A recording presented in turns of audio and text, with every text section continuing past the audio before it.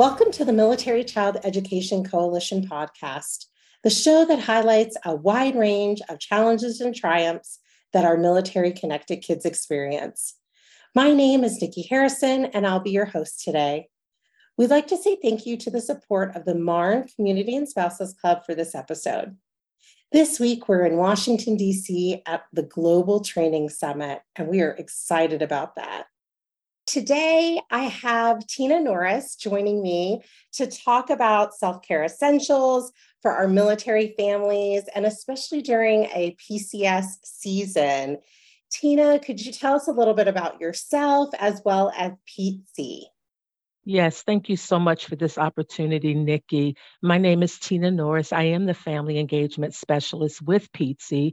And PTC is a statewide nonprofit whose passion really is to empower families in Virginia who are navigating special education. I also wanted to mention really quickly that PTC is the military technical assistance provider for our Region B and Region D. And what that simply means is that we work with those parent centers on how to best support their military families. So I thank you for this opportunity for us to chat around self-care, something that I am super excited about and passionate about. And I am too. I think this is a fantastic topic and so relevant. So first, let's just start with talking a little bit about what self-care is. I know a lot of us have some assumptions about what it is and what it isn't, but could you define for our listeners what self-care really is? Yes, so you are right. There are a lot of myths about self-care, and some of those rely on the fact that it requires you to go and get a massage or a pedicure or a manicure. While all of those things are great, self care really is so much more than that. Self care is defined as an intentional time taken by an individual to nourish himself or herself with the sole purpose of enhancing their energy, restoring their health, and reducing stress. So, who wouldn't want to do activities to help reduce those areas in our lives?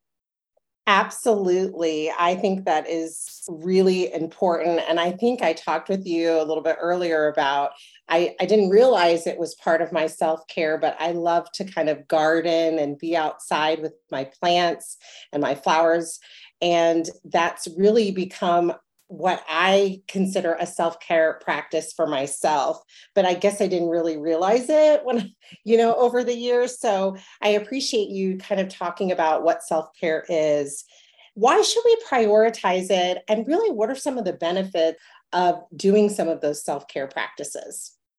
Well, I'd like for our listeners to really be able to look at self care through a new set of lenses. And that's really about prioritizing things that we do that really make our hearts smile. And you'll hear me say that often. And whatever that activity is, just like you mentioned earlier about gardening, that's something that you really enjoy. And so when you are in that space doing that, that's your time that you're really nurturing yourself. And so, really, the whole premise of self care is really to allow an individual to do an activity or something that makes their heart smile, that allows them to remain full, so that when we are giving of ourselves to other people, we're actually able to share from our overflow and not from a space of being empty and depleted. I love how you talk about sharing from the overflow, because I kind of get this visual in my head of the cup that's half empty and half full, and how a lot of times we're trying to do all the things and we're kind of giving all of our time, but our cup's not full. And so it's hard to do that. And so giving from the overflow, I think, is a fantastic way to kind of look at self-care. So when are you needing self-care, and how do you know that you're going to need it? And what are some of those red flags? I feel like there's some signs that we get at times as individuals that we need some self-care.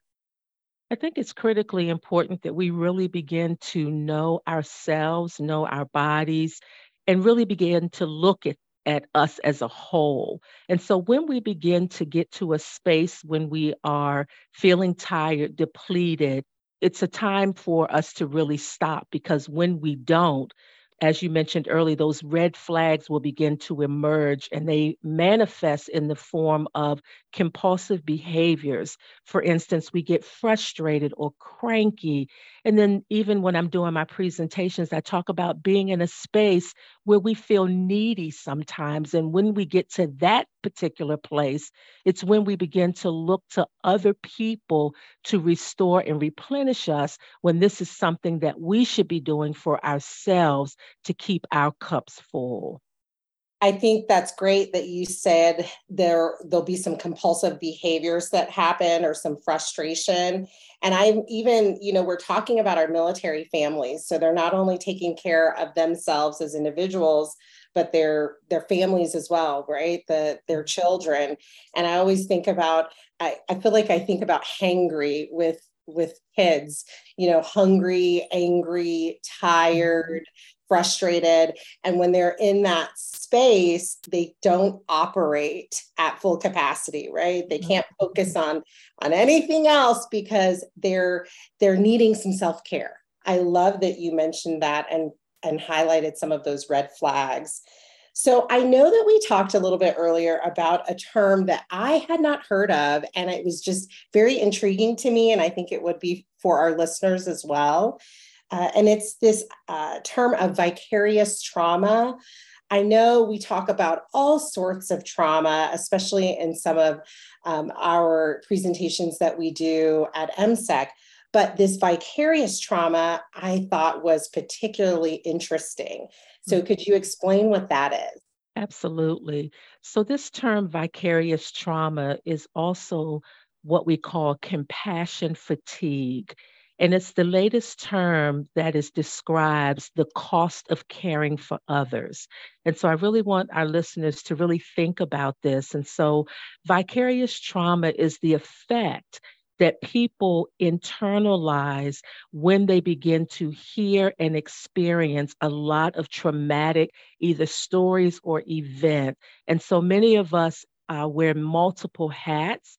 And while we may be military families and military spouses, some of us work. And so, with that being said, it's critically important that you remember that vicarious trauma is also known as the emotional residue or that exposure that many professionals again hear and take in on a regular basis, and you begin to hear the fears and the pain and terror that come with a lot of traumatic experiences. So it's critically important that we really be able to recognize what vicarious trauma is, and how do we put strategies in place to deal with it.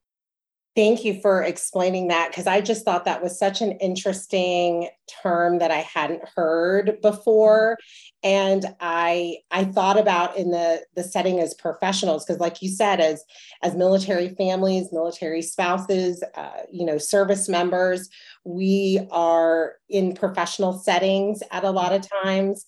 And so I just, the first thing that came to my mind was kind of that toxic work environment, or that toxicity that sometimes you may experience in your day to day, and how that could really fall into this vicarious trauma category depending on that situation. So since we've talked about what vicarious trauma is, what can you do if you recognize and you acknowledge that you're suffering from vicarious trauma? What about determining the cause of it? One of the strategies for really dealing with vicarious trauma is really important to have a healthy work life balance. That's critically important.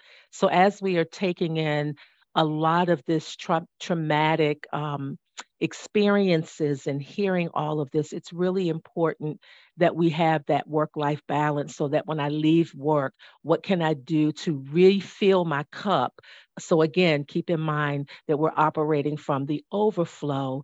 And if, as you asked earlier, if an individual feels that they are in that space where they are the ones causing this traumatic or vicarious trauma, it's really important to remember that it's okay to ask for help. Professionals and counselors are there to help, and there's no shame. Give yourself grace. And again, when you put yourself in that place of opening up and accepting help, what you're actually doing is giving yourself self care. And I love that you highlighted asking for help, seeking help if you feel like that you're in a place where you need that.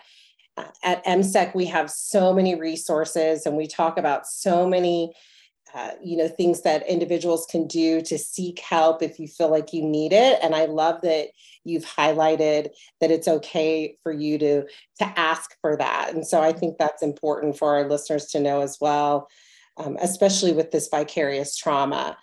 So in regards to our military families, and we're talking about self-care essentials, why do you think it's important for our military families to practice self-care? And how about it being more important or especially important during a PCS? PCS season is very stressful. Our military families are highly mobile, and you might Mhm. need more self-care during that time. Absolutely. And it's really about stepping back again and really prioritizing yourself, I think is critically important as well, because the more that you are able to prepare for the PCSing to come, the deployments, all of these things that are happening in your everyday living, lived experiences, I think when we incorporate self care in that, it helps us to reduce our stress levels. And I would totally agree with you. I think it does help reduce the stress if you have some self-care practices that you're doing, especially for our military families. So we know it's important for our families to practice self-care. What are some tips that we could provide for the families to minimize the stress during PCS? I always love a great tip or tool that I can put in my toolbox and try to implement or use with my family. Well, the most important one that I will share with you is the importance of connecting with our support systems and asking for help when it's needed. Again, there's no shame in asking for help. When we begin to feel overloaded, sometimes we just need to stop, step back, and just ask for help. And what about a hobby? What is it that you do again that makes your heart smile? Whatever that is, you should be doing it and you should be doing it often. And also, our kiddos, tapping into them as well and allowing them space and opportunities to do some things that they enjoy doing will help them to remain centered, and I often say aligned and balanced. If we practice positive gratitude, that's another thing. There's so much going on in the world, but if we can stop sometimes and just look at what is good around us, will help us. And that's a tip that I'd like to share. Also, getting a lot of rest. Rest is so critical. Exercising, whatever that exercise may look like in your household, because no two self care journeys are the same. And lastly, I would say setting some goals for yourself and for your family while your loved one is deployed. What are some things that you would like to accomplish as a family so that when your loved one comes back, there's some things that you can share? So, again, beginning to look at this time of PCSing through another set of lens with incorporating self care will really be able to help you stay aligned, centered, and balanced. Those are some fantastic tips. And it really kind of made me think of a close friend. They're going through a PCS this summer. It's very stressful. It's the one of the first ones with their kids, and they've been at this duty station for quite some time. And I love how she talked about doing this kind of fun adventure across country because they're kind of going from one coast to the Mhm, other. And mhm. so they've mapped out like fun places along the way that they can stay and do activities with the kids.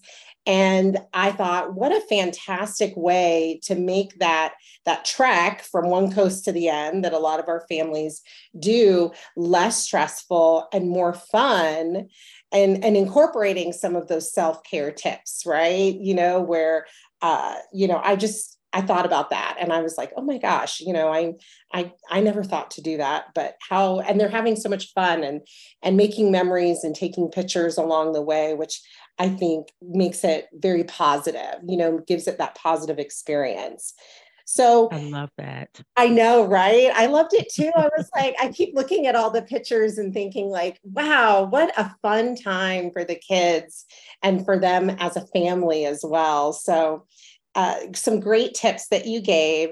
What are some resources that our military families can use to support them in the self-care journey or to initiate self-care? Because sometimes the hardest part is just figuring out where do you start, in regards to self-care.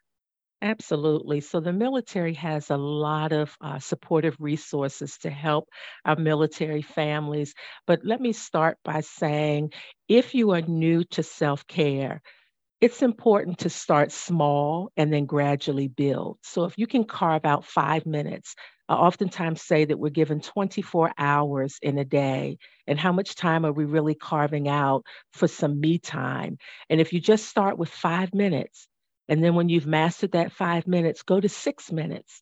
And then go to 7 minutes and then increase it as your schedule permits. But that will be one strategy that I would share with you.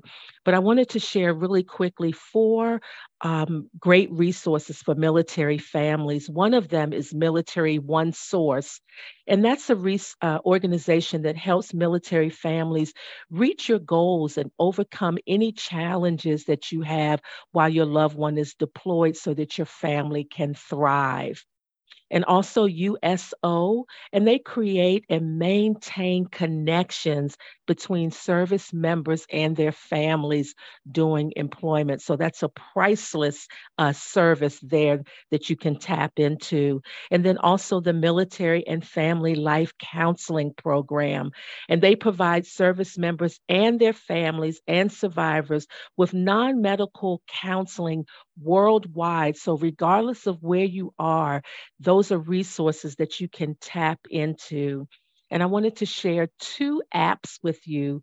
One is called Breathe to Relax, and the other one is called Virtual Hope Box.